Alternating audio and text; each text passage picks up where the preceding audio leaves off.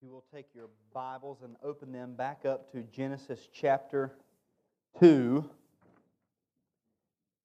I'm going to read this morning verses 5 through 7, and then I'm going to hop over and I'm going to read verses 18 down through the end of chapter 2. And so we can kind of get a good glimpse of the creation of the man and the creation of the woman and how God has brought them together. And the sermon is actually just going to be on verses 24 and 25, but I want to build the context just to remind us of what we've studied so far. The verses 5 through 7 says, "When no bush of the field was yet in the land, and there was no small plant of the field, or when no small plant of the field had yet sprung up, for the Lord God had not caused it to rain on the land, and there was no man to work the ground, and a mist was going up from the land and watering the whole face of the ground. Then the Lord God formed the man of dust from the ground and breathed into his nostrils the breath of life, and the man became a living creature." Verse 18, "Then the Lord God said, 'It is not good that the man should be alone. I will make him a helper fit for him.' Now out of the ground the Lord God had formed every beast of the field and every bird of the sea, what he would call them. Whatever the man called every living creature, that was its name. The man gave names to all livestock and to the birds of the heavens and to every beast of the field. But for Adam there was not found a helper fit for him. So the Lord God caused a deep sleep to fall upon the man, and while he slept took one of his ribs and closed up its place with flesh. And the rib that the Lord God had taken from the man he made into a woman and brought her to the man. Then the man said, 'This at last is bone of my bones and flesh of my flesh.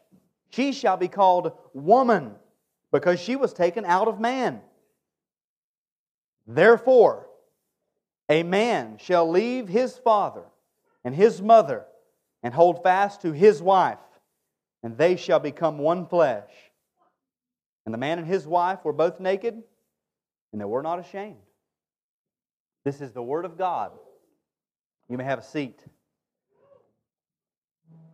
So we've been studying God's design for men and women. And it is obvious that we've stayed within Genesis chapter 1 and Genesis chapter 2. We've only been looking at pre-fall designs, before sin entered the picture, and there's a reason for that. I want to explain that reason so you'll kind of know where we've been and where we're going, and you'll kind of get a bigger idea of what's happening in this little series. Anytime that you want to get a good, what is called biblical, theological perspective of any topic, you want to approach it the way the Bible approaches it. So you don't hop from point to point, back and forth all over the Bible. You go to it just as the Bible reveals it. Now, if we want to approach and have a full biblical theology of the roles of man and woman, male and female, marriage, family, then you approach it the way the Bible reveals it. So you start at the beginning and you work your way to the end. Or if we wanted to look at just these roles within, say, the Gospel of John, we would start at John 1 and go through the end of the Gospel of John. You see, you go straight through the way the Bible has it. Now, we've started with creation.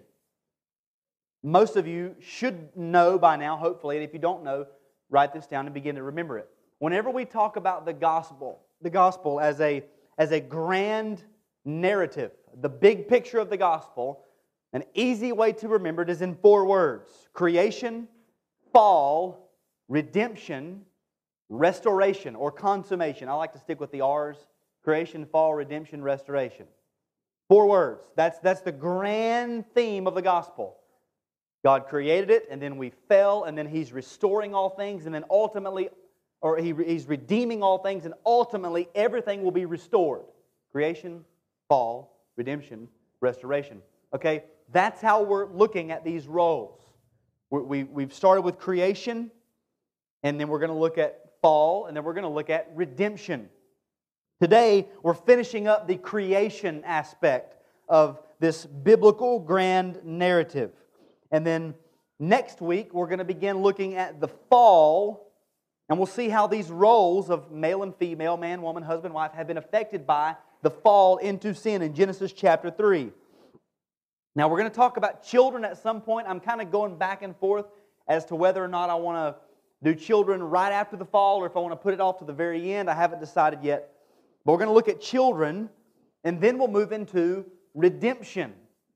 Because once we know how the fall has affected men and how the fall has affected women, then we begin to look at what does the Bible command Christian men and Christian women in how we are to act now. And we'll answer that question. How are we expected to live as fallen men and fallen women who have been redeemed? When we read Genesis 1 and Genesis 2, it's obvious there are factors at play now that were not at play then. Sin has entered the picture, and so we're on a whole new playing field in contrast to Adam and Eve. And so we have to approach it a little differently. They just had to live according to the design. We are by nature contrary to the design, and so we have to approach it a little differently. So that's what we're doing. Creation, fall, redemption. And of course, restoration will be in heaven where there is no marrying or giving in marriage. And so we'll all be brothers and sisters in Christ. And so we won't have to cover that as far as these particular roles. So we've talked about men, males. We've talked about women, females. Now we get to talk about what happens when a male and a female, a man and a woman, come together in marriage. But before we do that, we have to, like we've done in the weeks past, we have to look at what culture is saying. What is the world teaching us about marriage? What are we going to hear from the news? What are we going to hear from the magazines? What are we going to hear from the sitcoms? What are we going to hear from even Christian people that we know who just haven't really taken the time to read or really believe what the Bible says about marriage? Several different perspectives. Some people, when they come to the idea of marriage, they say marriage should be put off as long as possible. Save it. Have all your fun now. Get it out of the way. If you're a Christian, get all of your real ministry out of the way. Go on your mission trips, do your camps, do your retreats, do all that stuff, because once you get married, the shackles come on and you're chained down and you can't do that anymore. They view marriage as a restriction. So put it off. Don't do it yet. Make sure that you have exhausted every outlet of entertainment and fun, and then when all of the life's blood has been bled out of you and you're just a dried skull of a person, or a skeleton of a person, then, well, might as well find a wife now. That's how the culture looks at it. And so that's why you have people who are in their 30s and early 40s who are finally getting settled down. That's like I'm settling down with someone.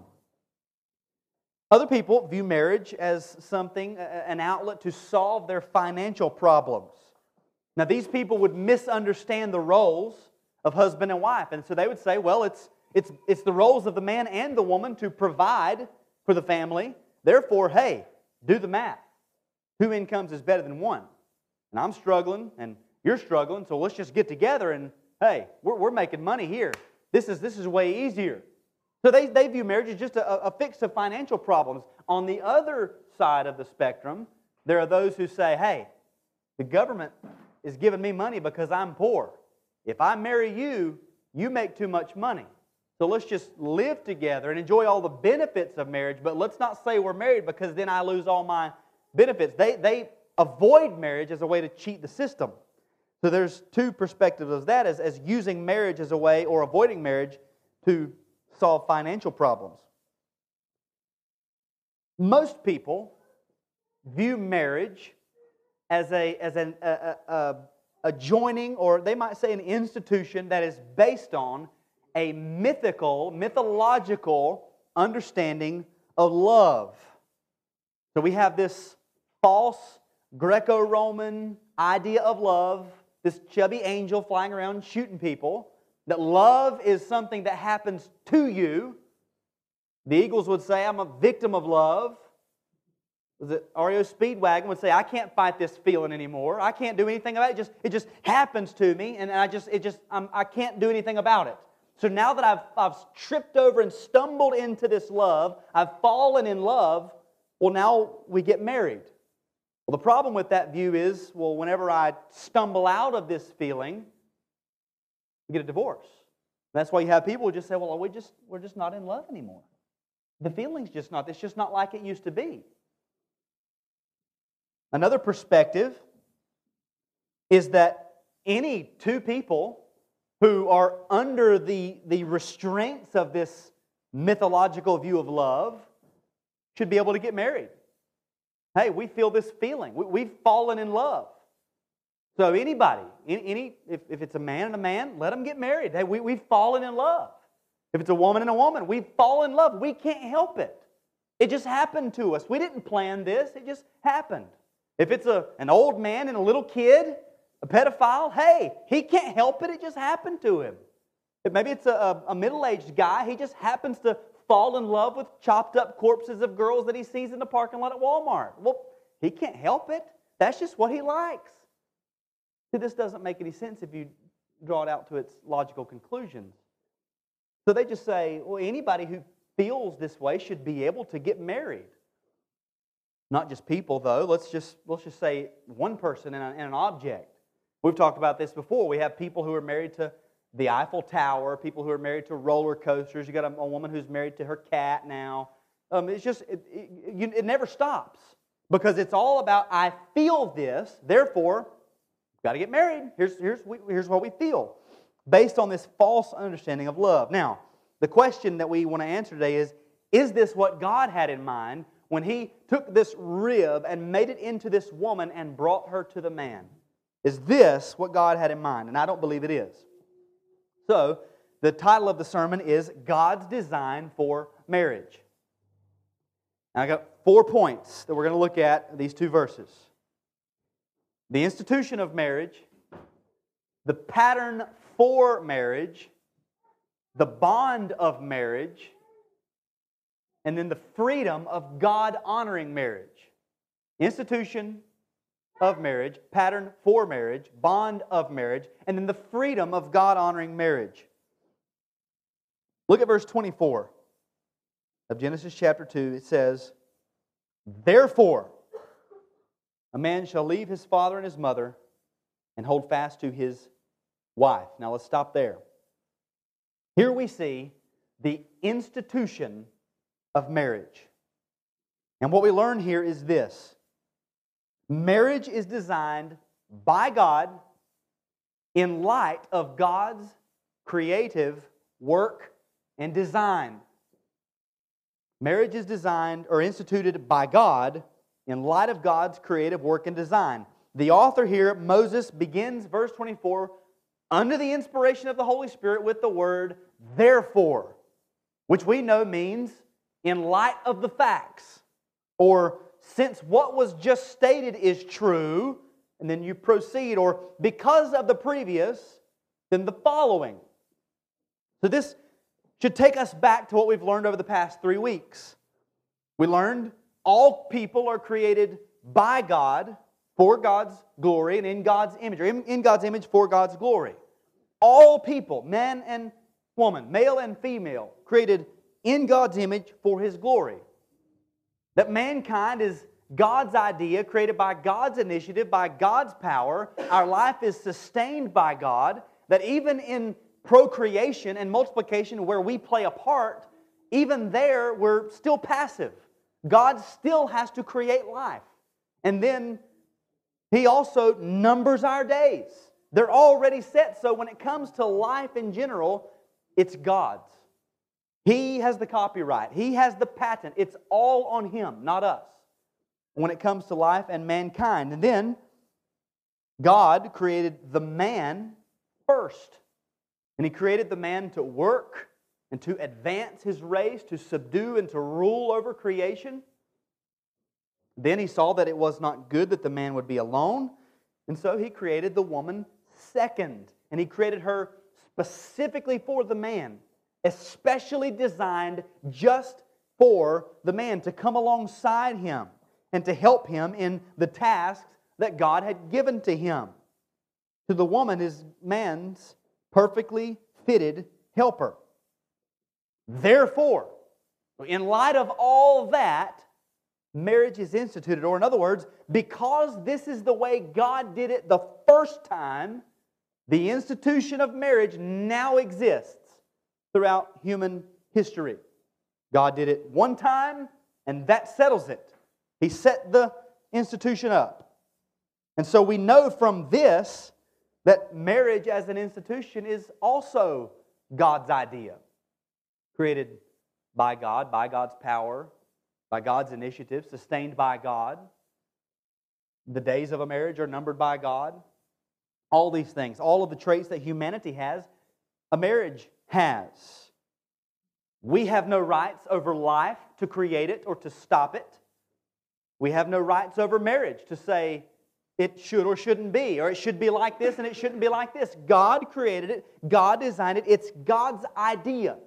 Marriage is God's idea. Now, some people would say, well, I don't know about that, because the quotations end after verse 23, and then verse 24, Moses starts to talk, and so I think maybe Moses was the one who came up with this, and we know that later Moses gave them a certificate of divorce because this and this, and so maybe it was just Moses who came up with the institution of marriage.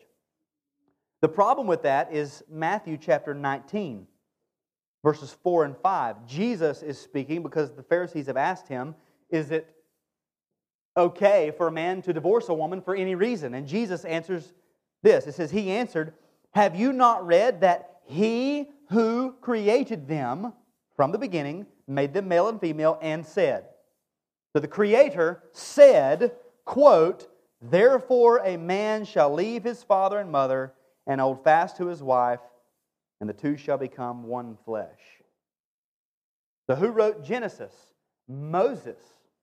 Who said, therefore a man shall leave his father and mother and hold fast to his wife, and the two shall become one flesh?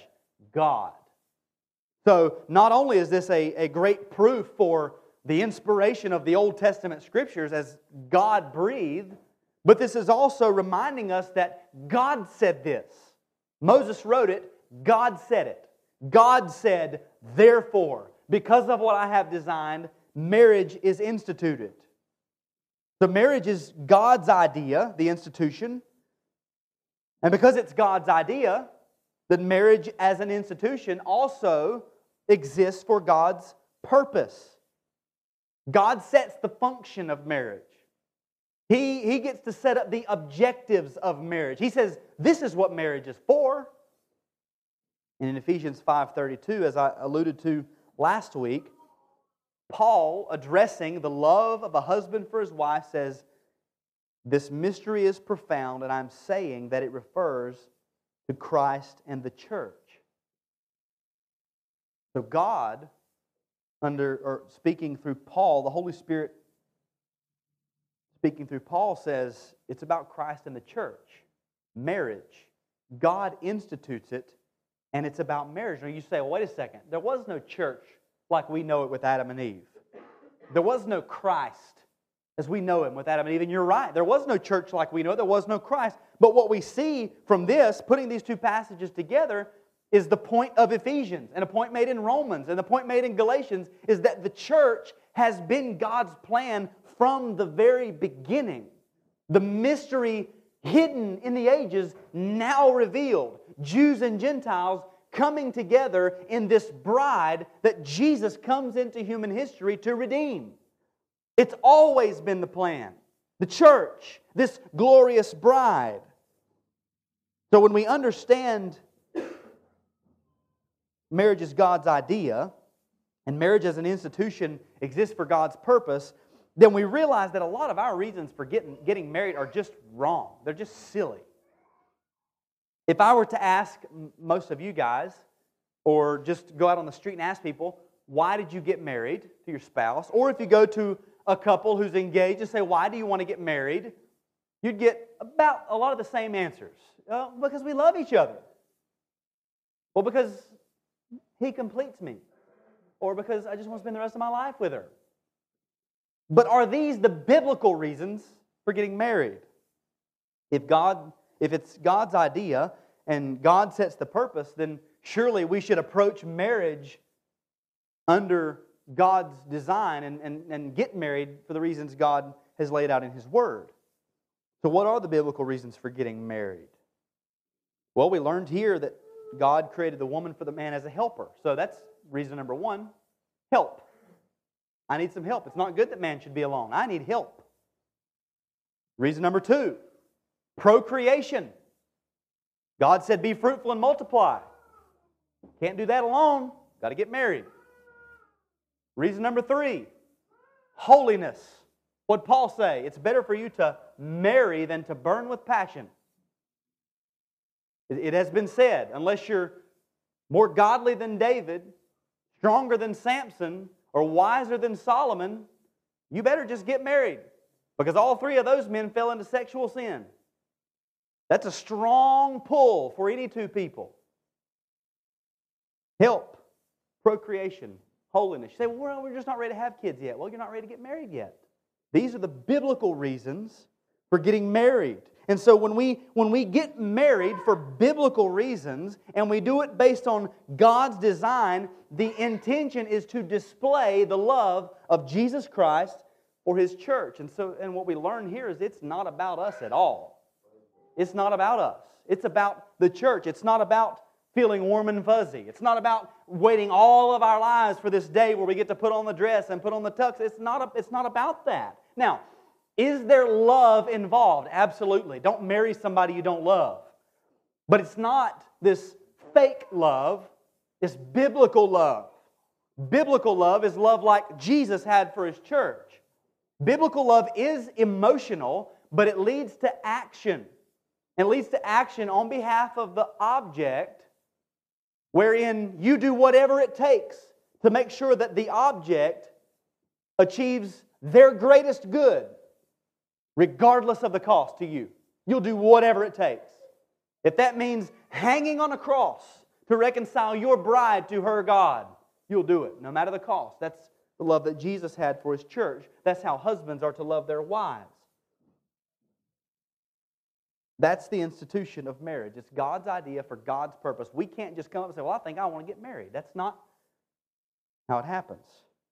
Marriage is instituted by God in light of God's creative work and God's design. Number two, the pattern for marriage.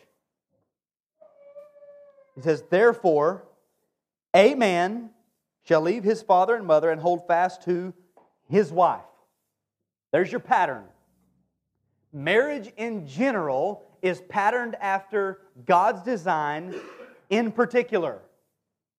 Marriage in general, everybody, is patterned after God's design in particular here.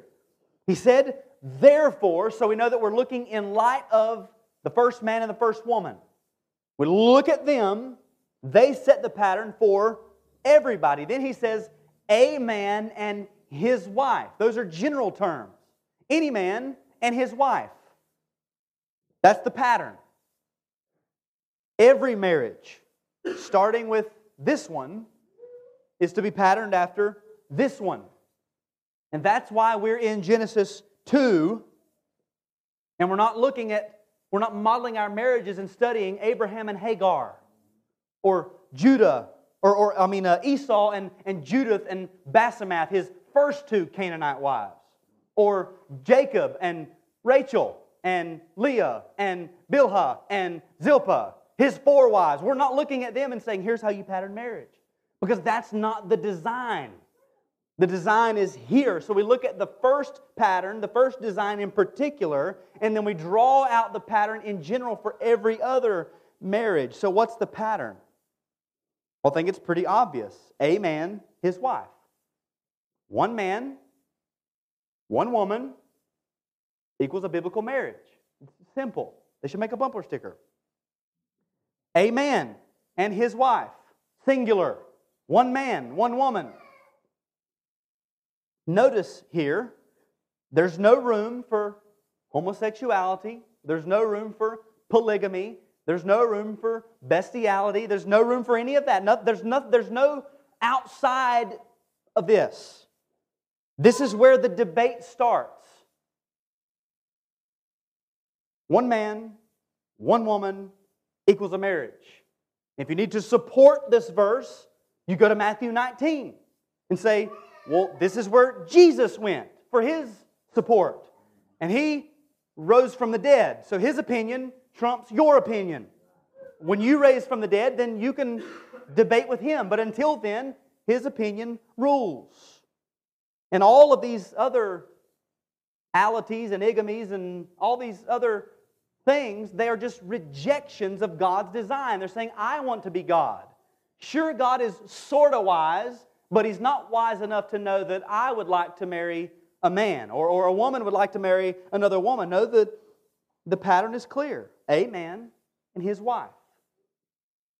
It's not up for discussion. There's no need to sit down and have a conversation about it. Can we love people without approving of their sin? I hope so. Because I hope none of you approve of my sin, but I hope you still love me. I don't approve of my sin. I don't want to. And we shouldn't approve of anyone's sin. We should want to kill sin, put it to death, while still loving one another. One man, one woman. That's the pattern, and that constitutes a brand new family. A man shall leave his father and mother. So he's left his family. The woman, it is assumed, she's left her family, and they're holding fast to one another.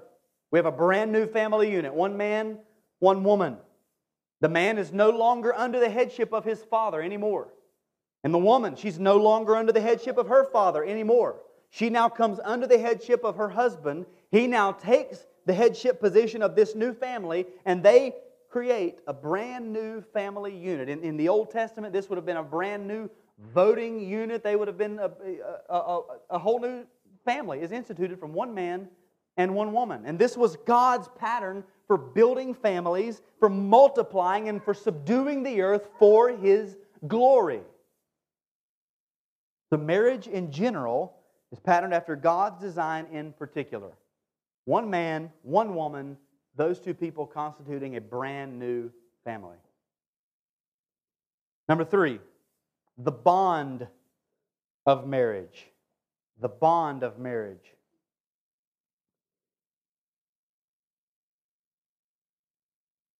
A man shall leave his father and his mother and hold fast to his wife, and they shall become one flesh. We learn here that the one flesh union within a marriage covenant creates a physical and spiritual unity, a spiritual bond between a man and a woman that cannot be broken. The one flesh union within a marriage covenant creates a physical and spiritual unity between a man and his wife that cannot be broken. They shall become one flesh. Well, what does that mean? What constitutes a one flesh union? Signing a paper, putting a ring on, giving a kiss. What constitutes a one flesh union? Well, in 1 Corinthians chapter 6, verse 16, Paul says this, "Or do you not know that he who is joined to a prostitute becomes one body with her? For, as it is written, the two shall become one flesh." So, Paul says, using this verse as a support, whatever a man does with a prostitute, that constitutes a one flesh union. They become one body. Because as it is written, the two shall become one flesh. What he's saying is, sexual intercourse creates a one flesh union. Creates the bond. Now, does that mean a man is married to a prostitute? No.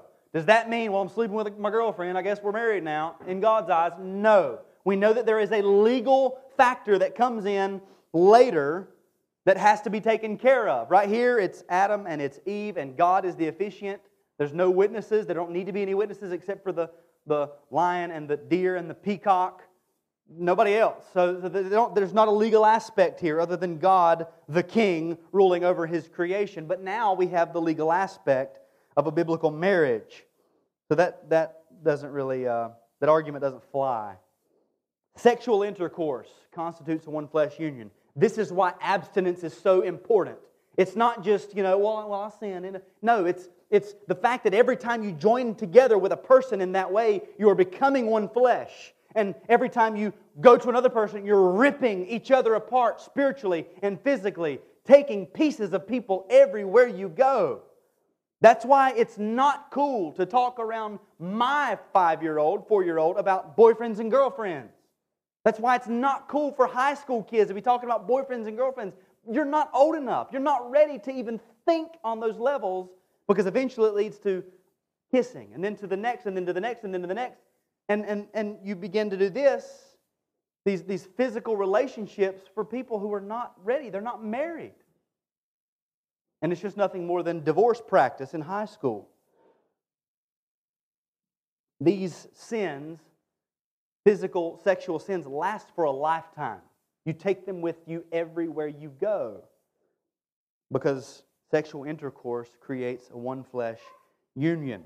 And what does Scripture teach about the one-flesh union? Well, we go back to Matthew 19, where Jesus, continuing His response, says, "Have you not read that He who created them from the beginning made them male and female, and said, Therefore a man shall leave his father and mother, and hold fast to his wife, and the two shall become one flesh? So they are no longer two, but one flesh. What therefore God has joined together, let not man separate." That's how Jesus views marriage. God has joined it. Man cannot separate. Now, if you haven't been with us, or you don't forget, or you don't remember, our church holds to the permanence view of marriage, which means marriage is permanent. Simple title, simple explanation.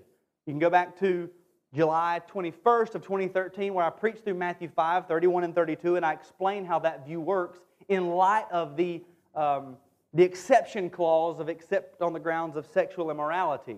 Most people think that means, well, if they commit adultery, I can get a divorce. If you study the languages and you study Jewish culture, you find out that that's not what it means. It doesn't mean that in our culture today. Long story short, we don't do divorces. We don't do divorces. You could ask any of the couples or the spouses that have called me or met with me in this church and have said, "I think we're done. We're leaving," or "He's left," or "He's gone," or "We're done." My answer is, no, you're not. We don't do it. Sorry. It's not an option. Think of something else. I don't do that. Well, he cheated on me. Sorry, you made a covenant. Well, she left. Well, you're still married. Well, he's beaten me. Well, put him in jail. That's not a divorce. Marriage is permanent. When you make a covenant, you stick with it, because Jesus said, one question, one answer, what God has joined together, let not man separate. Then they ask another question. Did Moses not give a certificate of divorce and command to give a certificate of divorce? And he goes on, and again, you can listen to that sermon where I explain the permanence view. So the two shall become one flesh, that cannot be broken. What does one flesh mean? That means unity in all things. This is marriage, unity in everything. Decisions, finances, future planning, spiritual matters, child rearing. You're one in everything. Now, what if there's a division? What if we don't agree? Well, God made me the head of the house and you're just going to do what I say and you're just... No, that's not what we do. If there's a disagreement, the husband, loving his wife, sits down and say, okay, we will sit here and we will talk until we agree. I will love you until we agree. And maybe he's wrong.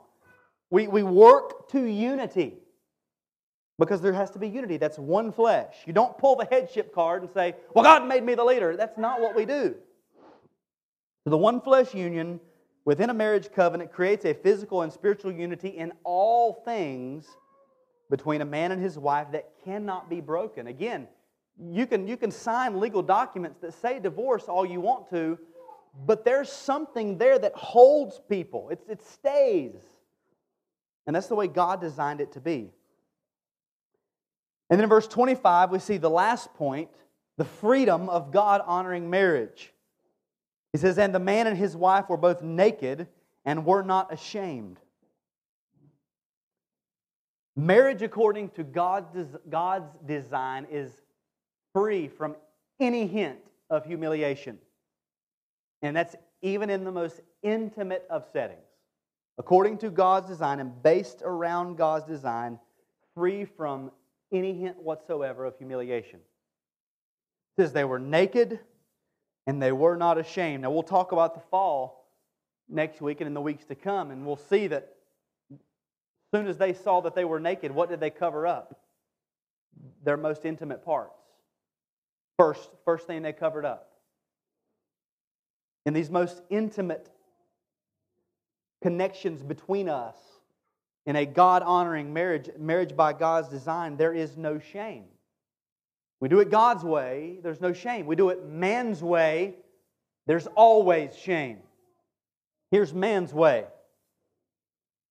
Women raised in an environment of constantly comparing themselves to other women, celebrities, music artists, whatever, magazines and the like, forever idolizing the bodies of other women, always wishing that they met some sort of unspoken cultural standard in themselves.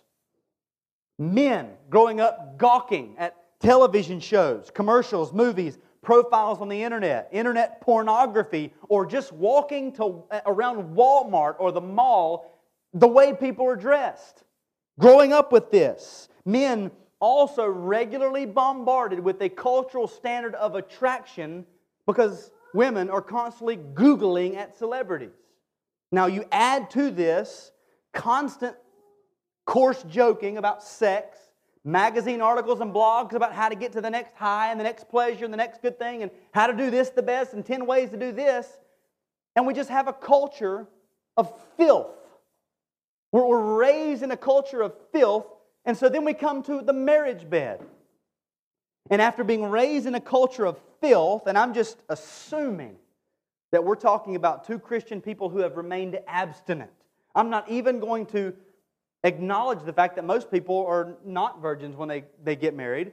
Assuming we have two virgins coming to the marriage bed raised in this culture of filth, they come to the marriage bed feeling inadequate, insufficient, substandard, and embarrassed in front of the one person God has designed them to be unashamed in front of. If you flip the lights off, babe. We're ashamed because we've been raised in this culture. And Adam and Eve were both naked and they were not ashamed. No sin, no shame. And that's how God designed it to be. Your spouse is supposed to be your standard of attraction. Your line, your plumb line, your chalk line is your spouse. How does she look? She don't look like you. What do you think about him? He's not you. That's our standard. Not magazines at Walmart. Now, when we read about this design, married or not married, we long for this. We want this kind of marriage, all of us. We long for this because we see the problems in our society. We see the problems in our marriage. We see the sin that flavors all of our lives that we've brought into our own marriages that makes things not so great. And we long for this because we see the beauty and the glory and the wisdom of God in His design, and we say, I want that. But if we stop with just wanting a perfect marriage, we've missed the point. Now, should we strive for it? Yes. We should work for it. We're going to see in the weeks to come redemption. There are commands. Wives, submit to your husbands. Husbands, love your wives. Do these things. We should strive for it. Are we ever going to have a perfect marriage? No. Never. There are some things where we could say, well, in the next life we'll be perfect. Well, in the next life there will be no marriage. You'll never have a perfect marriage. But here's the thing. Even if we could achieve a perfect marriage in this life, if we just stop there, again, we've missed the point. Because remember that marriage is not about us. Marriage is about Christ and His church. So if we build a perfect marriage and we have forgotten the goal, we've fallen short. We've wasted our time. So these longings for a perfect marriage, they should transfer over to longings in us to see the bride of Christ, the church, purified and presented to our Lord on that day. That's what we're looking for. And I've told you before, when I go to weddings, Everybody looks at the bride when the doors open. I like to look at the groom to see his eyes light up when he sees his bride. And I like to think about Jesus whenever the church comes into His presence, purified by the washing of the water with the Word, all that He has done to sanctify her, purifying her with His blood, and He will see her perfect. It's about Christ and the church. So when we consider this institution, our minds should go to the covenant between the Father and the Son, where the Father elected a people in eternity past, and He said, I give these people to my Son before the foundation of the world. The Father elects a bride, a people. He gives them to the Son, and in this, the institution of our salvation is founded in the eternal covenant of redemption. And then Jesus comes along and He says, this is the will of Him who sent me, that of all He has given me, I will lose none, but raise it up on the last day.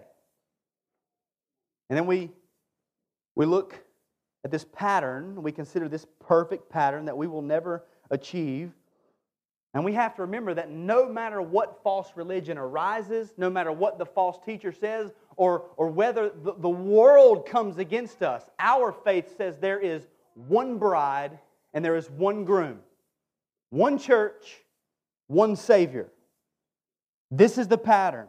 There is no other Savior. No other groom has laid down his life for this bride. That's the pattern. One bride, one bridegroom. When we look at this unity and this bond and we say, man, I wish I had that in my marriage. And we try to, in our own marriages, fight and battle against the attacks of the devil, against the influence of culture, against our own flesh in our marriages. We need to understand we can't look at ourselves and say, well, I'm just going to do it. I'm just going to make this right. I'm going to build this unity. It can't happen. We have to look to Christ.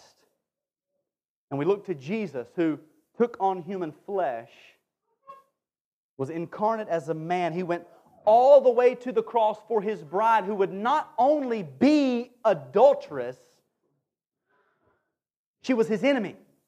And He laid down His life for a bride who was His enemy. We who were not His people, He is called sons of God.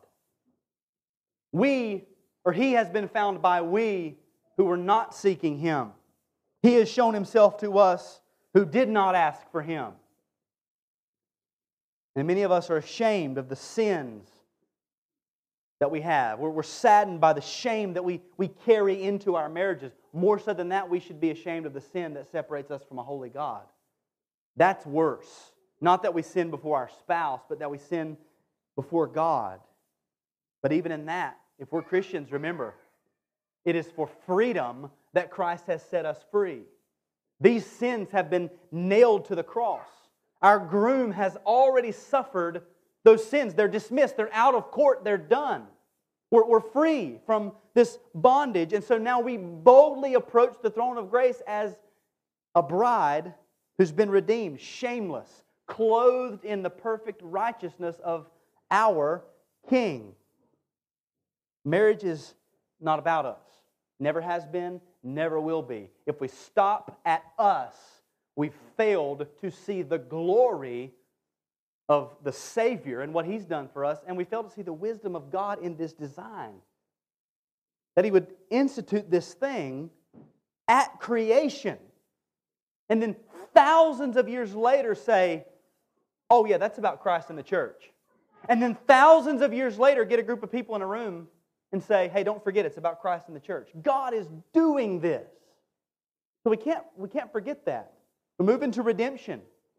Or we look at the fall and then we move into redemption. If we forget it's about Christ and the church, we forget what God has done in Christ for the church. Wives, submit to your husbands. Husbands, love your wives. That means nothing if we don't understand what Jesus has done for His bride.